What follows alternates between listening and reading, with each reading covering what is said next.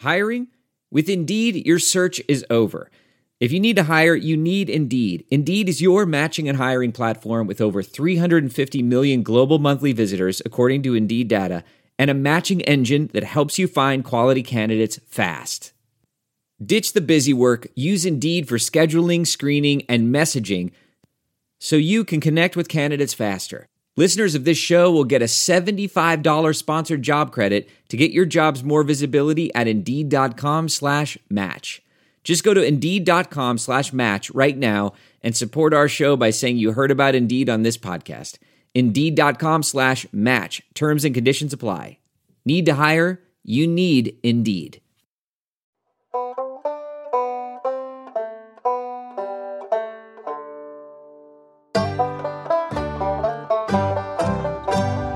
Ethics in football, we dug ourselves a hole.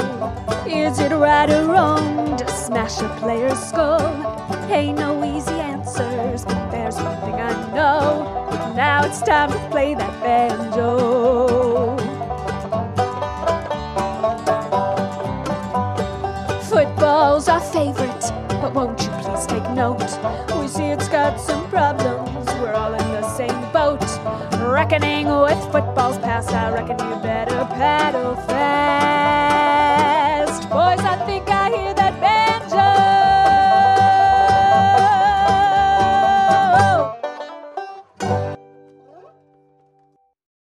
Welcome to Banjo College Football, the world's most ethical college football podcast, part of the Armchair Media Network. I'm your host, Kevin Paul, joined as always by Andrew Stevens and Brian Scott Rippey.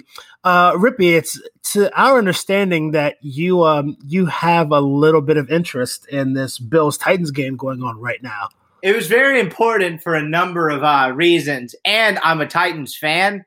So, this was either going to be the greatest night ever, or I probably was just not going to record this and go jump in the pool with a weight attached to me or something. There's a pool right outside my balcony. I'm on the bottom row here, and those are really the only two options. I haven't even put sheets on my bed yet, just because I wasn't fully prepared to go to sleep. Tighten up, folks. I'm sure that you could find a strength coach somewhere in this country that would say that jumping into a pool with a weighted vest is a character builder or something. Yeah, I can find one. He's the special teams coach at Georgia right now.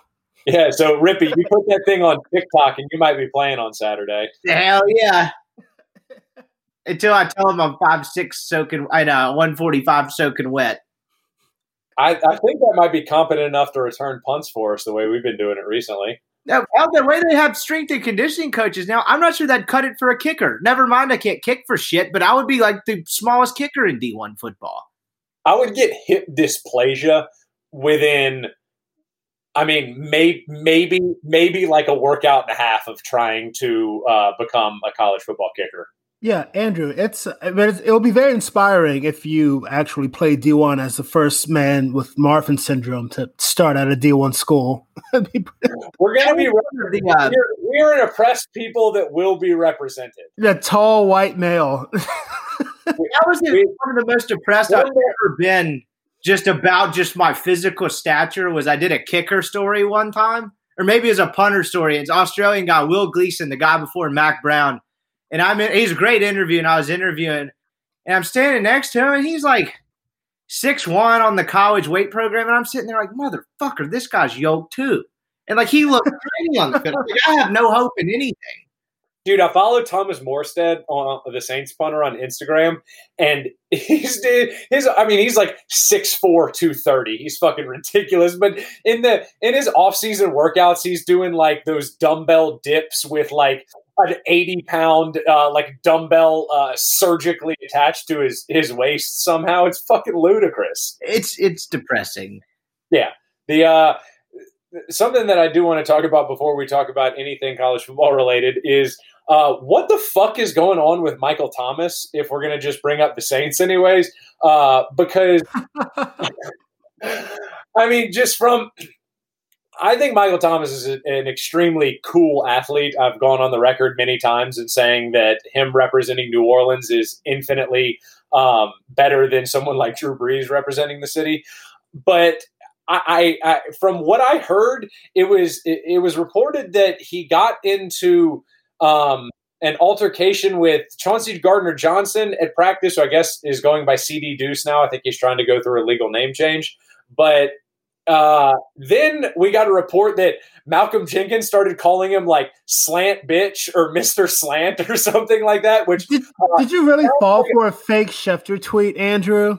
Was that a fake Schefter tweet? It's what it sounds like. At least I thought that was sent in the group as something legitimate. I saw the slant boy thing, and I couldn't find it on Schefter's Twitter account because it's not real. And why would Malcolm Jenkins call Michael Thomas slant boy? We know Malcolm Jenkins, Andrew. He wouldn't talk. He would just go for it. I felt Malcolm Jenkins hasn't stopped talking since the Saints won their last Super Bowl. I think he would just fight Michael Thomas straight up. And that's what I'm saying. That's what it literally sounded like. He got suspended for a fight. They were punching each other. But I, much like Michael Thomas, also hate the Saints DBs, so I can't really blame him. Yeah, but this isn't Ken Crawley or Jason David, though. These appeared to be some of the ones that we actually liked. Yeah, and they're bad. I love Marshawn Lattimore. I have his jersey. He's bad now. Yeah, well, all right. We like to talk about transition points. Let's talk about bad secondaries, folks. I know that might be a very random transition based on the college football that we watched this past weekend, but is there anything that y'all can recall that may have indicated poor secondary play? Well, I got one. Alabama scoring on all 6 drives in the second half. Touchdowns, not scoring touchdowns. What was the stat? I think Roger Sherman, who's one of our spiritual heroes on the show, he tweeted like Alabama. There were 764 yards that Alabama could have gotten on Saturday, and they got all but 41 of them. They fumbled on the opposing 1 yard line, and they punted from the opposing 40. And they scored touchdowns every other drive. I'm still not over Lane Kiffin fucking just – I've never seen a more bitch move as a college football coach. Than wearing a mask that were just women's undergarments? Yeah, no, I mean – Metcalf on it, oddly enough. Yeah. Where did that come from? That thing blocked coronavirus better than his secondary blocked anything that Mac Jones was doing. But no, actually, Rippy, I do want to get into this though, because one friend of the program, Vegas Rebs, and Bunky Perkins were talking about this on Twitter. Lane Kiffin fucking gets ratings, dude. Like Lane Kiffin's football team, the ESPN came out that I think this was the highest watched Alabama game since 2015 due to the aforementioned most boring dog shit football team of all time. That's not fair. 2016 Alabama was fun as shit, Andrew. And you know it yourself. He was hired. I mean, the phrase splash hired gets overused, but this is literally why he was hired. One, like despite whatever you thought he might be as a head coach, Ole Miss was willing to take that risk of him blowing up as a head coach again, but there's no doubting he's a great offensive mind. And to your point, he gets ratings. That is why he was hired to a T. Yeah, I think that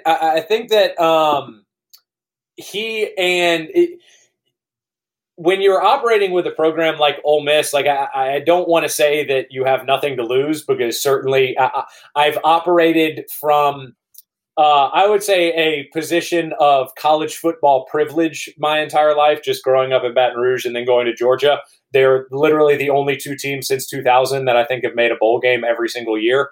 But they, the 2 fan bases, whenever things get bad, some utterance, and I think that it's being uttered in Baton Rouge. We'll talk about that a little bit later, but it can't get worse. It can't get worse. Like, got to fire X, Y, or Z, because it can't get worse than losing to Mississippi State at home, or it can't get worse than losing to Arkansas 3 years in a row, or whatever the fuck LSU ended up doing at the end of the Les era. And I'm always sort of like quick to remind them, and I think that an Ole Miss supporter, fan, alum can touch on this, is like, it can get worse. Like the floor is lower than you might anticipate. And I think that LSU is looking at that, because I'm not fucking sure where on their schedule they're supposed to pick up wins other than maybe Florida's entire team dying. Yeah, I mean, for Ole Miss, though, it's I guess it's a little different because I don't think Georgia nor LSU have bottomed out the way Ole Miss's program has bottomed out multiple times since 2000. I mean, I would say that if you're talking about the floor of the floor, like everyone remembers in 2011, LSU kneeling with 3 minutes left and all that. Well, I would point to another point in that season. They had 4 games left, and they lost at Kentucky where they got absolutely just shit blitzed in the second half. And they fired Houston Nutt with 3 games to go, but had the brilliant idea of let him finish out the season, even though it was known he was fired. And Louisiana Tech came to Oxford the next week with, I'm not shitting you, 15,000 people in the stands and won 27-7. And the game was never within less than 2 scores about 7 minutes in. That would be Ole Miss's floor. So, like this whole no defense thing, they've been used to it for the last half decade. Like this is closer to the ceiling than it is the floor, I would say, for Ole Miss people. I say this as a fan, like obviously not an Ole Miss fan, but just as a fan of watching football. Ole Miss, I do not know what the issue has been over the last 6 years. I am begging you, just recruit linebackers. I promise it's a good thing if you do it. It can't go wrong. You can only go up from there. That's something Matt Luke got a little bit of credit for replenishing it to a respectable level, because that's where it really bottomed out, is Hugh Freeze not recruiting a single linebacker for 4 years. But damn it, he got a 5-star receiver in Van Jefferson or whoever 4-star, whoever the hell it was. And it's like, actually, you don't need 6 of them. You probably need a guy that can tackle.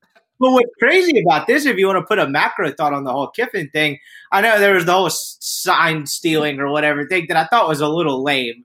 But, like, man, you remember Ole Miss's 2014 defense was the best in college football. 2015 was the top 15-ish.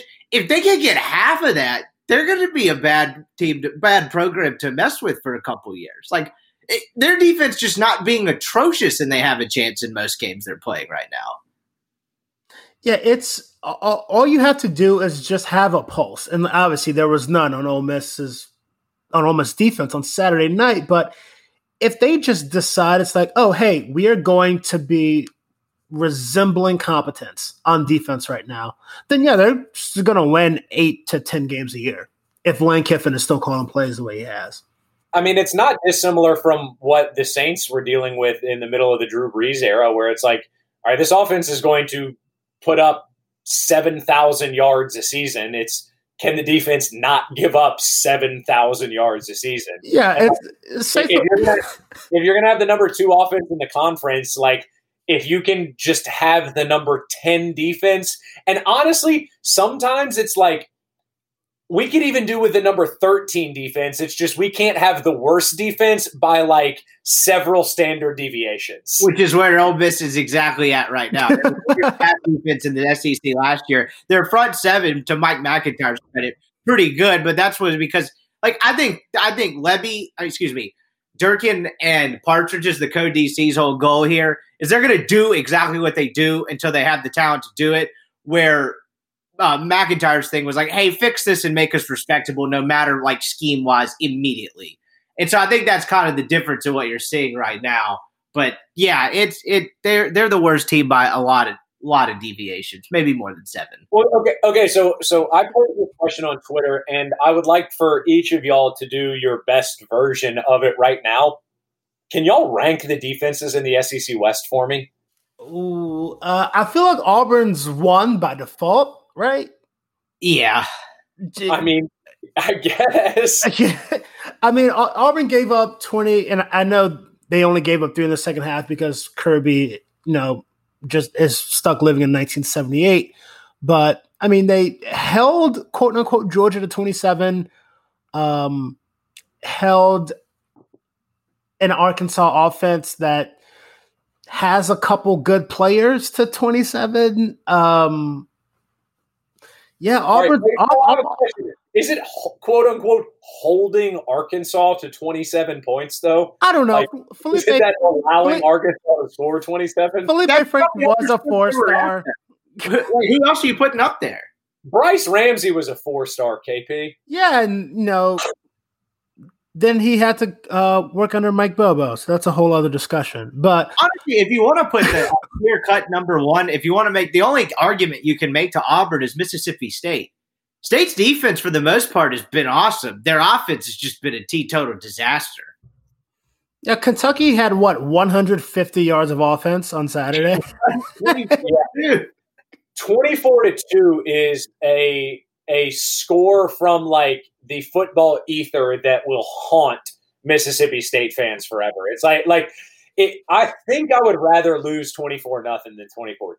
I forgot who tweeted this, but it's like they said 24-2 is infinitely more embarrassing than 24-0. Yeah, like I remember vividly that Florida State beat Florida. One of the Florida State games was like 27-2 within the past couple of years. And yeah. The only reason I remember that game is because I remember it being like impressive flaming dog shit. Yeah, it was. Yeah, that I remember that 27-2 game, but it's not even that Mississippi State earned the 2. I think Kentucky like muffed a punt snap. And that's how it always happens. And they punted it backwards. Hell yes. So speaking of, I mean, we can get into the rest of the SEC defenses, but the purpose of that question was, I mean, I don't know what S&P says about it right now, but I can't imagine that there are many of the SEC West defenses near the top 50 of college football. I know seemingly half of college football hasn't played, but sort of in any normal season, what is happening at Ole Miss, at Arkansas, at A&M, I mean, at bringing me to my point of at LSU, I just Googled LSU football schedule, and the first people always ask is LSU football season canceled? And so I think that there are a lot of people near Ville Platte whose cable may have cut out sometime in the last game, hoping that it simply just never comes back on. So, how bad is LSU, man? Because where's the fucking floor here? Like where? All right, we will get into everything that is going on with Florida and Dan Mullen, but they go at Florida, South Carolina at home, at Auburn, Bama at home, at Arkansas, at A&M, Ole Miss at home. Who are they beating there? That's literally – they have one win right now. It doesn't matter if you win a national championship. A 1-9 is worse than the best season. A 1-9 season is better than the best season ever is good. I'm sorry. That's what turns it like everyone. I know the hot thing on the internet right now is the Gene Chizik comparison. That's how you land in Chizik territory. Like you could probably, as bad as shit may be, survive a 4-6 if you really rapidly improve it next year. But like 1-9, don't you kind of enter the next season on like? I mean, it sounds absurd, but the hot seat. I mean, you're at the division is 1-9. I mean, Chizik went 8-5 in 2011 and won a bowl game against a good Virginia team. Went 3-9 and got fired before he walked off the field in Tuscaloosa. Yeah, I mean, like, let's say that they end up playing this game in Gainesville. They're going. I don't see how they win. I mean, sure, they ended up losing to what's their names? A&M ended up beating them, but Florida ended up still scoring 38, 40 points. I don't see how LSU holds anyone that is not named Vanderbilt under 35 points this season. Wasn't that kid from Missouri making his first start? Yes, he was. Yes, I remember watching that game and just, after the first wide open touchdown, it's like, oh, well, I know LSU defense hasn't been good, but everyone has coverage busts. It happens, even to the best of us. And then it happened like 4 more times. It's like, oh no, they're just an atrocious football team right now. Yeah, which I take no pleasure in, personally. Simply not.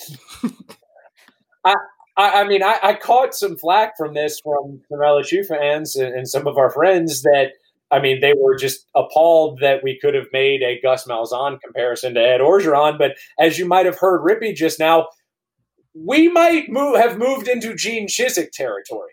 I mean, because unless we are just going to – here's my slight issue with what we do with a lot of these things is we focus on program pedigree in the face of all evidence. Like we look at it and we say, oh, it's LSU, they'll be fine, in the face of them giving up a combined 96 points in their first 3 games, and that includes when they held Vanderbilt to 7.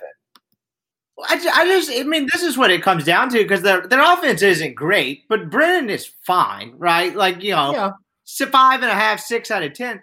He's Matt Flynn. He's Matt Flynn. Yeah, but fine with the worst defense in the conference is what you're getting now. Why Bo Pelini? I don't understand that. And it kind of flew under the radar because so much was made of what they lost. Why? What was the justification? So I can't explain what the thought process even might have been.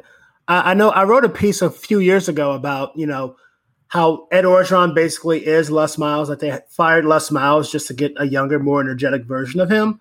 And, the Les Miles thing worked when you made good hires, but Ed Orgeron just hired Bo Pelini in the year of our Lord 2020. So, this is what happens when you do that. My biggest question about the entire Bo Pelini thing is because I just found out, I'm not sure if you're aware, the man has a $7+ million buyout. And so I guess what I'm wondering here is, who the fuck were you bidding against? The guy was at Youngstown State. The only reason that he was going to get hired at LSU is because he had seen some success here and he and Orgeron were friends. Why the fuck do you have to pay this guy top-level coordinator money when he clearly, 1, isn't worth it, and 2, probably would have taken half of it if you would have offered it to him? Nebraska firing Pelini when they did, and why they did it. Look, you can say all you want, we fired him because the standard at Nebraska's higher. It's like, no, he's an asshole, and that's the thing. These coaches get hired questionably, and normally it's because they're nice guys, right? Like, I think Steve Ensminger from LSU is a wonderful man. He hasn't done anything to be, I think, Andrew, we looked at his record earlier, like his track record. He probably shouldn't be a Power 5 offensive coordinator right now, but he's so nice. But Pelini's doing worse and is like 10 times as much of an asshole as Ensminger is. And you mentioned that he was having success at Youngstown State. He has that one year where they get to the FCS national title game where they're at 12-4. But I mean, looking it up right now, his record in the other 4 seasons: 5-6, 6-5, 4-7, 6-6. The man's consistent, if not anything. But you know who his university president was? Fucking Jim Tressel. Yes, Mr. James Tressel. That's sweater vest. Which I mean, I think that we need to do. I've been thinking about this for a while.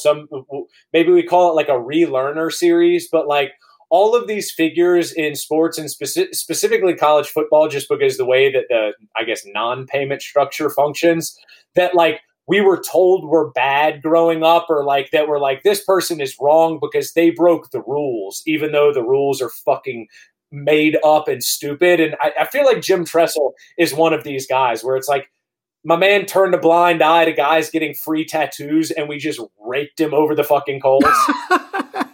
That's what we did. Black Torch on Perkins Road or on Perkins Road was giving Tyrann Mathieu some free tattoos, so Les Miles had to go fucking pop him out back. Come on. I mean, like, it doesn't happen at any other program. Free tattoos. It's like, I mean, we've talked about the heinous stuff other programs have done over the years. Like the Ohio State thing, like that's not even it's a story for like 2 days if that happens now. And then we forget about it because it's free tattoos. And that's a great point, because if you remember back in the day, that was like wall-to-wall coverage depending on the day that news came out of it. It's like, come on, who cares? You know, like when you're at home from school and you just watch all of ESPN and it's like, all right, cool, I've got the 11 a.m. Sports Center, and then I've got, Around the Horn, then Highly Questionable, then, PTI. And it's like you start memorizing all their talking points. It's like, that's what that was every day. What Tattoo Gate. Every show would spend 15 minutes talking about Ohio State players getting free tattoos. Can you imagine that today? Was it Troy? That was Troy Smith era, right? No, this is Terrell Pryor.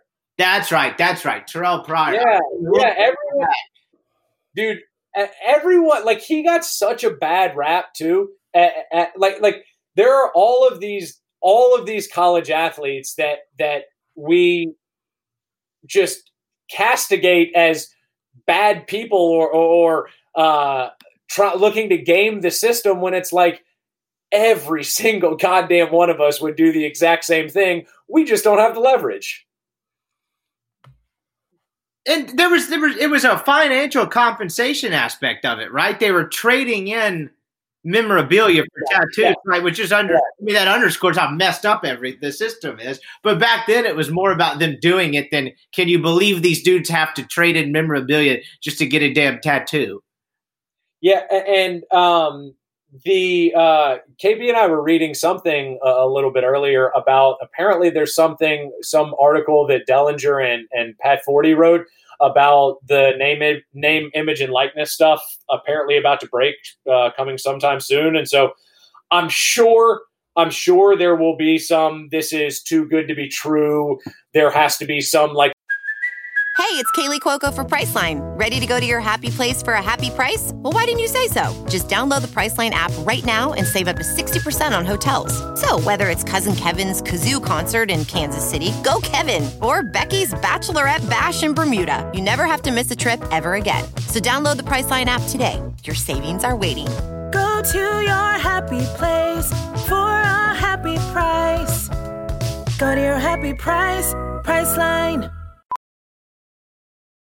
Welding instructor Alex DeClaire knows VR training platforms like Forge FX help students master their skills. There's a big learning curve with welding. Virtual reality simulates that exact muscle memory that they need. Learn more at meta.com/metaverseimpact. As you write your life story, you're far from finished. Are you looking to close the book on your job? Maybe turn a page in your career? Be continued at the Georgetown University School of Continuing Studies. Our professional master's degrees and certificates are designed to meet you where you are and take you where you want to go. At Georgetown SCS, the learning never stops, and neither do you. Write your next chapter. Be continued at scs.georgetown.edu/podcast.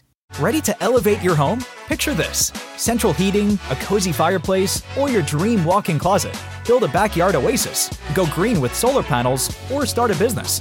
It's all possible with Figure's home equity line of credit. Unlock up to $400,000. Apply online in 5 minutes. Funding in as little as 5 days.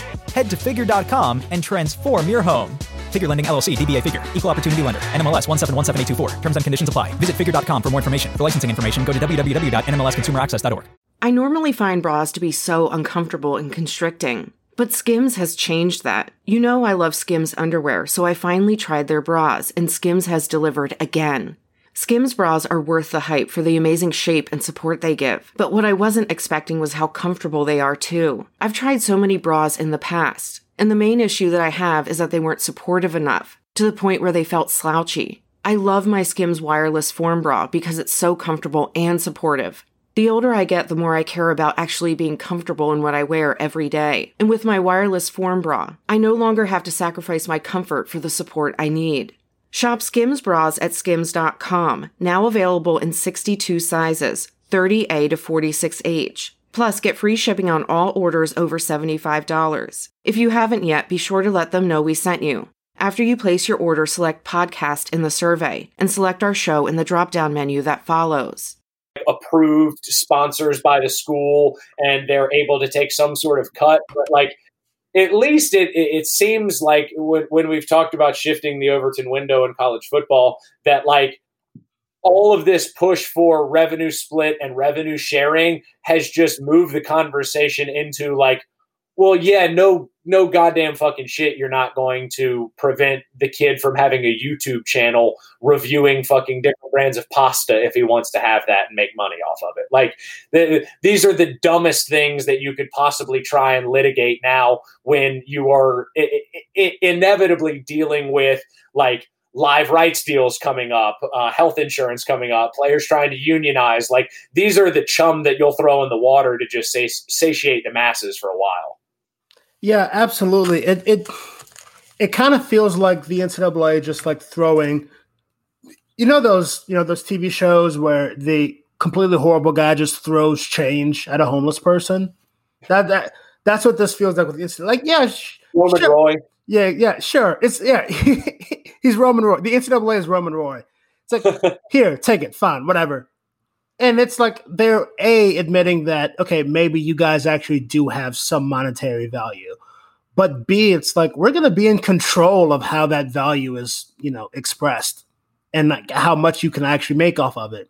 And it's like there's rules about having agents or whatnot. And, you're not to make X amount of dollars over whatever market value for this service is. And it's a way for the NCAA to still make money off of the athletes. It's just that the athletes are getting a little bit on top of it, which, look, I don't know. I still think we should kidnap Mark Emmert, but that's another discussion. So. Ooh. Yeah, I think that would we don't have. I've been very, very over quarantine, really trying to control what you can control, and I don't think anyone says that we can't control whether or not we kidnap Mark Emmert, and so this seems something that is well within our power. Yeah, Indianapolis isn't far, No, road trip. We'll expense it. Throw it in the armchair.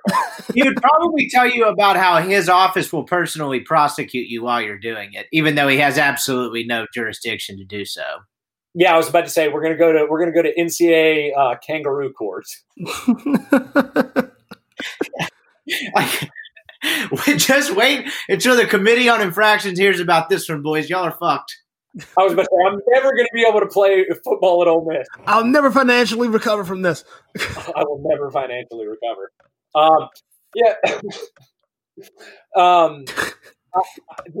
Remember Tiger King? Fuck you, man. I really don't. I got fucked up the other day because I was watching the finale of The Boys, and it dawned on me that I had watched the first season in quarantine already, and it wasn't last year that I had caught up on it. And so that one made a real number on my psyche and grasp on sort of the fabric of reality to which we cling. Hey guys. Someone in the office was talking about Tiger King the other day. If we were not in a global pandemic and coronavirus did not exist and we were on with our lives as normal, if someone described you the plot of Tiger King, would you watch it? No way in hell. I think my answer is no. Maybe you're into the weird stuff, and I don't mean that as like, what are you into? Like maybe like the whole bizarre weirdness of shit like that fascinates you. But I would be like, I don't have time for this. Hey, do you guys think Carol Baskin killed her husband? KP and I grew up in Baton Rouge, where 1 mile away from where I'm sitting right now, there is a live tiger roaming around a habitat, and some odd 15 miles down the road, there is a gas station screaming at LSU and PETA activists that they treat their gas station tiger humanely. And so Tiger King, I would just have to say, is like par for the course for like Tuesday in the early aughts in Louisiana. That might have been the lowest moment of the pandemic, because not only that, you have the president asking if he's asked at a press conference a month after that comes out if he's considering clemency for Joe Exotic. They knew, and by they I mean whatever doctors that have been tasked to work with him, but they have nuked that man's cognitive ability to keep him alive. The dude just goes out on stage now and vibes for 15 minutes off of some combination of like uncut MDMA and Remsvideo or whatever the fuck they got up on. I mean, they have this guy on experimental steroids and just pure uncut cocaine. Speaking of pure uncut cocaine, the state of Florida recently approved full football stadiums. Now, a lot of people Now, a lot of entities have said, no, we're still going to continue, with our social distancing plan. I say that to say this. Florida coach Dan Mullen had to use a timeout because of the apparently 25% Kyle Field at Texas A&M was a little too loud for them. Dan Mullen called for his university president to ease the CDC restrictions and pack the swamp. I'm sure it's only a coincidence that today Florida, had 19 players test positive for COVID. So, folks, this is kind of malpractice on Dan Mullen's part, right? Calling for a full stadium and then having 19 positives, like all in the same 48-hour stretch. Do you know how much of a bitch you have to be to say that a stadium with 1/4 capacity after coaching in the SEC for 15 years is what rattled your fans? Like, imagine if we were operating in a normal world where for some reason Texas A&M, I don't know, maybe we're all blessed and a meteor hits the west side of Texas or something, and they actually only end up putting 25%. Like, imagine if a real game in a non-pandemic at Kyle Field only had 25,000 people there, and Dan Mullen, after losing the game, came out and said, shit, that crowd really got us. They were really loud out there. I don't know what to do. I've coached where they've literally had to outlaw artificial noisemakers, but those screaming septuagenarians in the middle of Texas really fucked with us. This is so perfect, Dan Mullen. And the second to last thing you said is why. It's like he coached it 9 years at Mississippi State, where to their credit, them being allowed to do that is the loudest thing I have ever heard in a public setting, concerts included. When that place is sold out and they're ringing those damn things, it's deafening. And he's complaining about that. Did any of y'all, by the way, see the play? Did you see this happen live? No, I didn't watch it live. I was watching by myself at my house with the volume on. So about as isolated as you can get for it. And I remember the play because I remember sitting there thinking like, oh, there are fans in the stands. Like, actually, this is kind of cool just because you could hear the crowd noise on television. Not like, but it was nothing out of the ordinary in terms of like needing to call a timeout. I mean, hell, you could still hear the players talking on the field, and like, but it was a moment where you're like, oh, like you kind of forgot that the world isn't normal for a second. You could hear fans yelling, but the fact that's so on brand Dan Mullen to complain about it and then one say, well, I hope we get this advantage. Like, fuck off. Yeah, I think that one thing that has become clear, and this isn't just because I hate everything about the University of Florida with like all of my being, but like no matter how many Yeezy shoes that you want to have and like rap lyrics that you want to quote and like how many times that you want to say swag at SEC Media Days, like it comes across pretty plainly that you suck shit, Dan Mullen. Like I think that it's been pretty easy over the past couple of years to parse through all of the like, I'm the cool, young, fun uncle coach bullshit. Like, Dan Mullen sucks ass, dude. Like, top to bottom.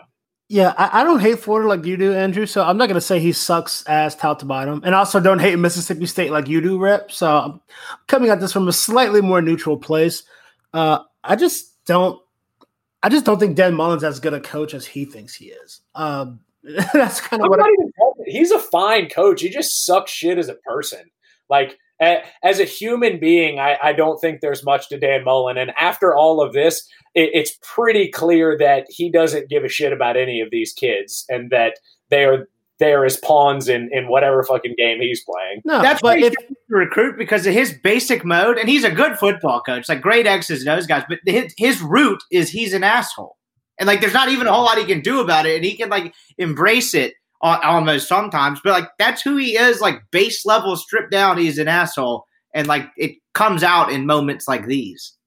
And what's weird about Mullen is like he's really gone, and I think this is why he's gone so far the other way and like trying to become relatable and cool is like he can't figure out whether he wants to be the cool like player friendly coach or if he wants to be that like stalwart asshole. And so as opposed to finding something in the middle, he just like flip-flops between these extremes, and he just comes off as extremely inconsistent.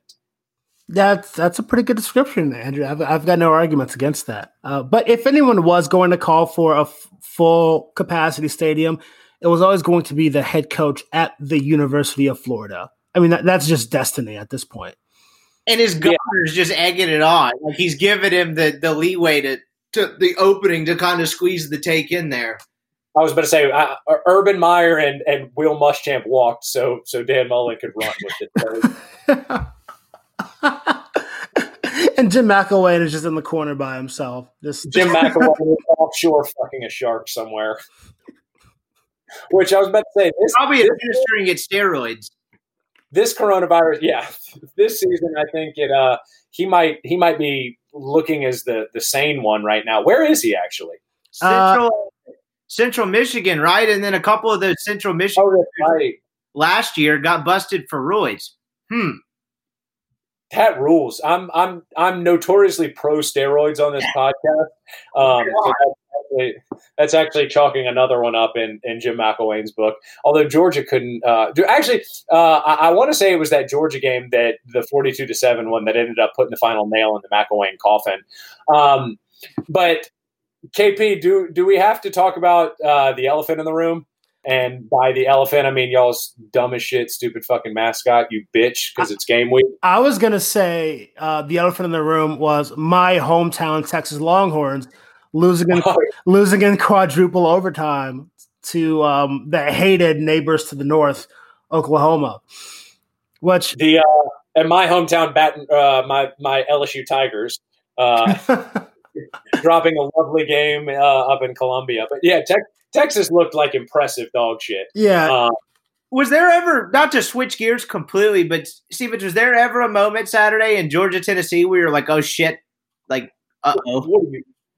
Like up until like 6 minutes left. Okay. That game wasn't impressively blown cover by Tennessee, just in case anyone was wondering. But like you got the goal line stand before halftime and they go forward. I'm like, they actually about to do this? Because you felt like Georgia was still the better team. But it's like, can they hold on? And the answer was quickly and emphatically no. And that's the problem with all of those games, is because like Georgia does this all the time, but they also fuck it up just enough to leave the doubt in your mind every single game that like, oh, this is just going to be that South Carolina game every year where we just decide on every single 3rd or 4th and 1 that we don't have the capability to move the ball 36 inches, even though we have invested in nothing but offensive linemen in the bag dropping game for a decade now. And so, Georgia's offense doesn't move the ball with enough consistency for me to ever feel confident about a lead, a close game, if you will, or a game that we're going to play ugly, just because like even some of like the Chad Kelly teams or the LSU team last year or any team that the Bama teams post Kiffin, you just always feel like you're going to be able to move the ball to even like make that ugly game that another team might get up, let's say, I don't know, 24-10 on. It's like, this game is going to be 44-27 Bama just because they're going to be able to score enough like that. Mm-hmm. Georgia doesn't have the offensive firepower to where if the offense, like they do in snapping the ball over their head and allowing Tennessee to score like that, or the defense gives up like a busted coverage, like it wasn't a busted coverage, but after we got stopped on 3rd and 1, they threw like a 35-yard bomb, like little things like that happen. And it's like, shit, if you get down 2 touchdowns, I don't know if I trust this offense like I would trust the offense from another team. And so I know this is an extremely long-winded point, but this is one of the only 3 times in the last like 50 years that the number 1 S&P offense and the number 1 S&P defense have played. And 5 out of the last 6 times the number 1 defense has played, with the exception being last year when LSU kicked the shit out of Georgia. And so I'm extremely nervous from the sense that I don't foresee Georgia, unless they play a perfect game, like field positionally and special teams wise and defensively, that the offense is going to be able to do enough to keep up. So that's my whole long-winded fucking point about why I'm going to be shitting my pants starting now. Yeah, no, that's a good point. I really do not want to get overconfident about this game at all. Should, a clip from this podcast be sprung to the masses. But I do think that Georgia just can't keep up with Alabama offensively. I do think Georgia's got one of the best defenses we've seen in college football in, quite some time. But it's 2020. That can only take you so far. I do think that they'll get a bunch of big stops, but I don't know, man. If Bama just gets hot for 2 drives and all of a sudden it's 14-3, I'm not sure if Georgia climbs out of a hole like that. Yeah, I know. And the annoying part about Georgia is like they have my largest annoyance in the entire Kirby Smart era is this weird idea that I think Kirby thinks that draining 6 minutes off of the clock and not scoring is better than scoring in a minute and letting the other team get the ball back. I just don't. That there is some weird calcified mid to early 2000, or I guess mid 2000s to late aughts Nick Saban that will never get out of his brain, and that all we need to do is score 21 points and the defense will do the rest, when it's just no longer the world that we mildly operate in. But I saw a stat today, and I guess the devil's advocate to this would be the stat was something like when the nation's number one offense and the nation's number one defense face off, like the defense, like the team with the nation's number one defense is like 5-2. Like, where's the world where Georgia wins this? So I think the world in which Georgia wins, I'll say this. I just, based on the game being on the road, I do not foresee a scenario in which Georgia does not win the turnover battle and wins this. And so like, that's kind of been my annoyance with this is this Georgia team is good enough to beat this Alabama team. And I know that might seem, it might seem redundant based on the way that the two teams have played in the past, but as a supporter of the team that has been leading in the vast majority of those games, they're still not games where I thought Georgia was the better team. I thought they came in, especially in the national championship, not the national championship, the SEC championship against Tua, with a very good game plan, and I think they executed on that. But it was never a situation where I went into it saying, I think the better team is currently winning right now. I think in both those games, the better team ended up inevitably winning. But the annoying one about this is I think it's enough of a toss-up to where it's like, yeah, like if Alabama like has a bad snap, like if there's a misread on a handoff between Mac Jones and Najee and the ball happens to bounce towards Georgia and not Alabama, or like Mac makes one bad read and we get a good break on it. I think the margins are just so slim in this type of game that I don't see any way to like reasonably predict. And it's not like I can't reasonably predict a way that Georgia wins this other than like, yeah, the bounces that any team that would win a close game just happens to fall towards us. But that concept seems so goddamn foreign when playing Alabama. I think Georgia's got more of a shot because if the defense is frustrating Alabama that bad offensively, like I don't think Alabama necessarily is going to stop Georgia that often. I mean, hell, Ole Miss was running for like 6.5 a pop through 3 quarters.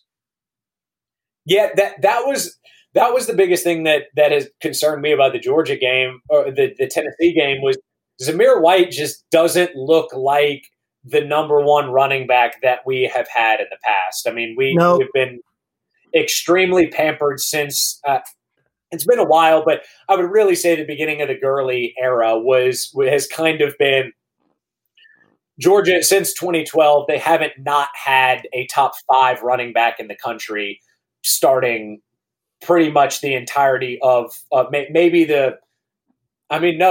since 2012, there's been a top 5 running back on every single team. Maybe not healthy at the time, but definitely on the roster. And so Zamir White right now, they got Kenny McIntosh and they got Kendall Milton, and James Cook has been hurt. And so I think there's enough variability there, but like there is not a single player on that team that I would trust in a 3rd and 2 right now.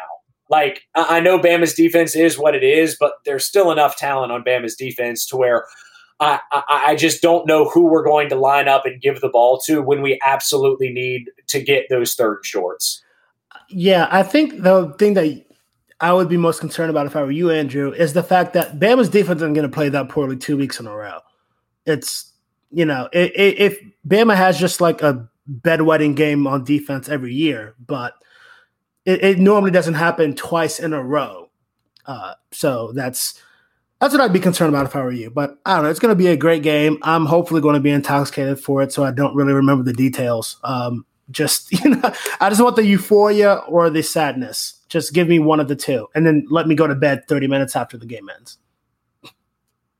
Yeah, I really this really is one of those games where I'm getting pissed off, and I put this on Twitter because the last Georgia-Tennessee game, the second half, they played well enough to where I think they finally fucking hooked me.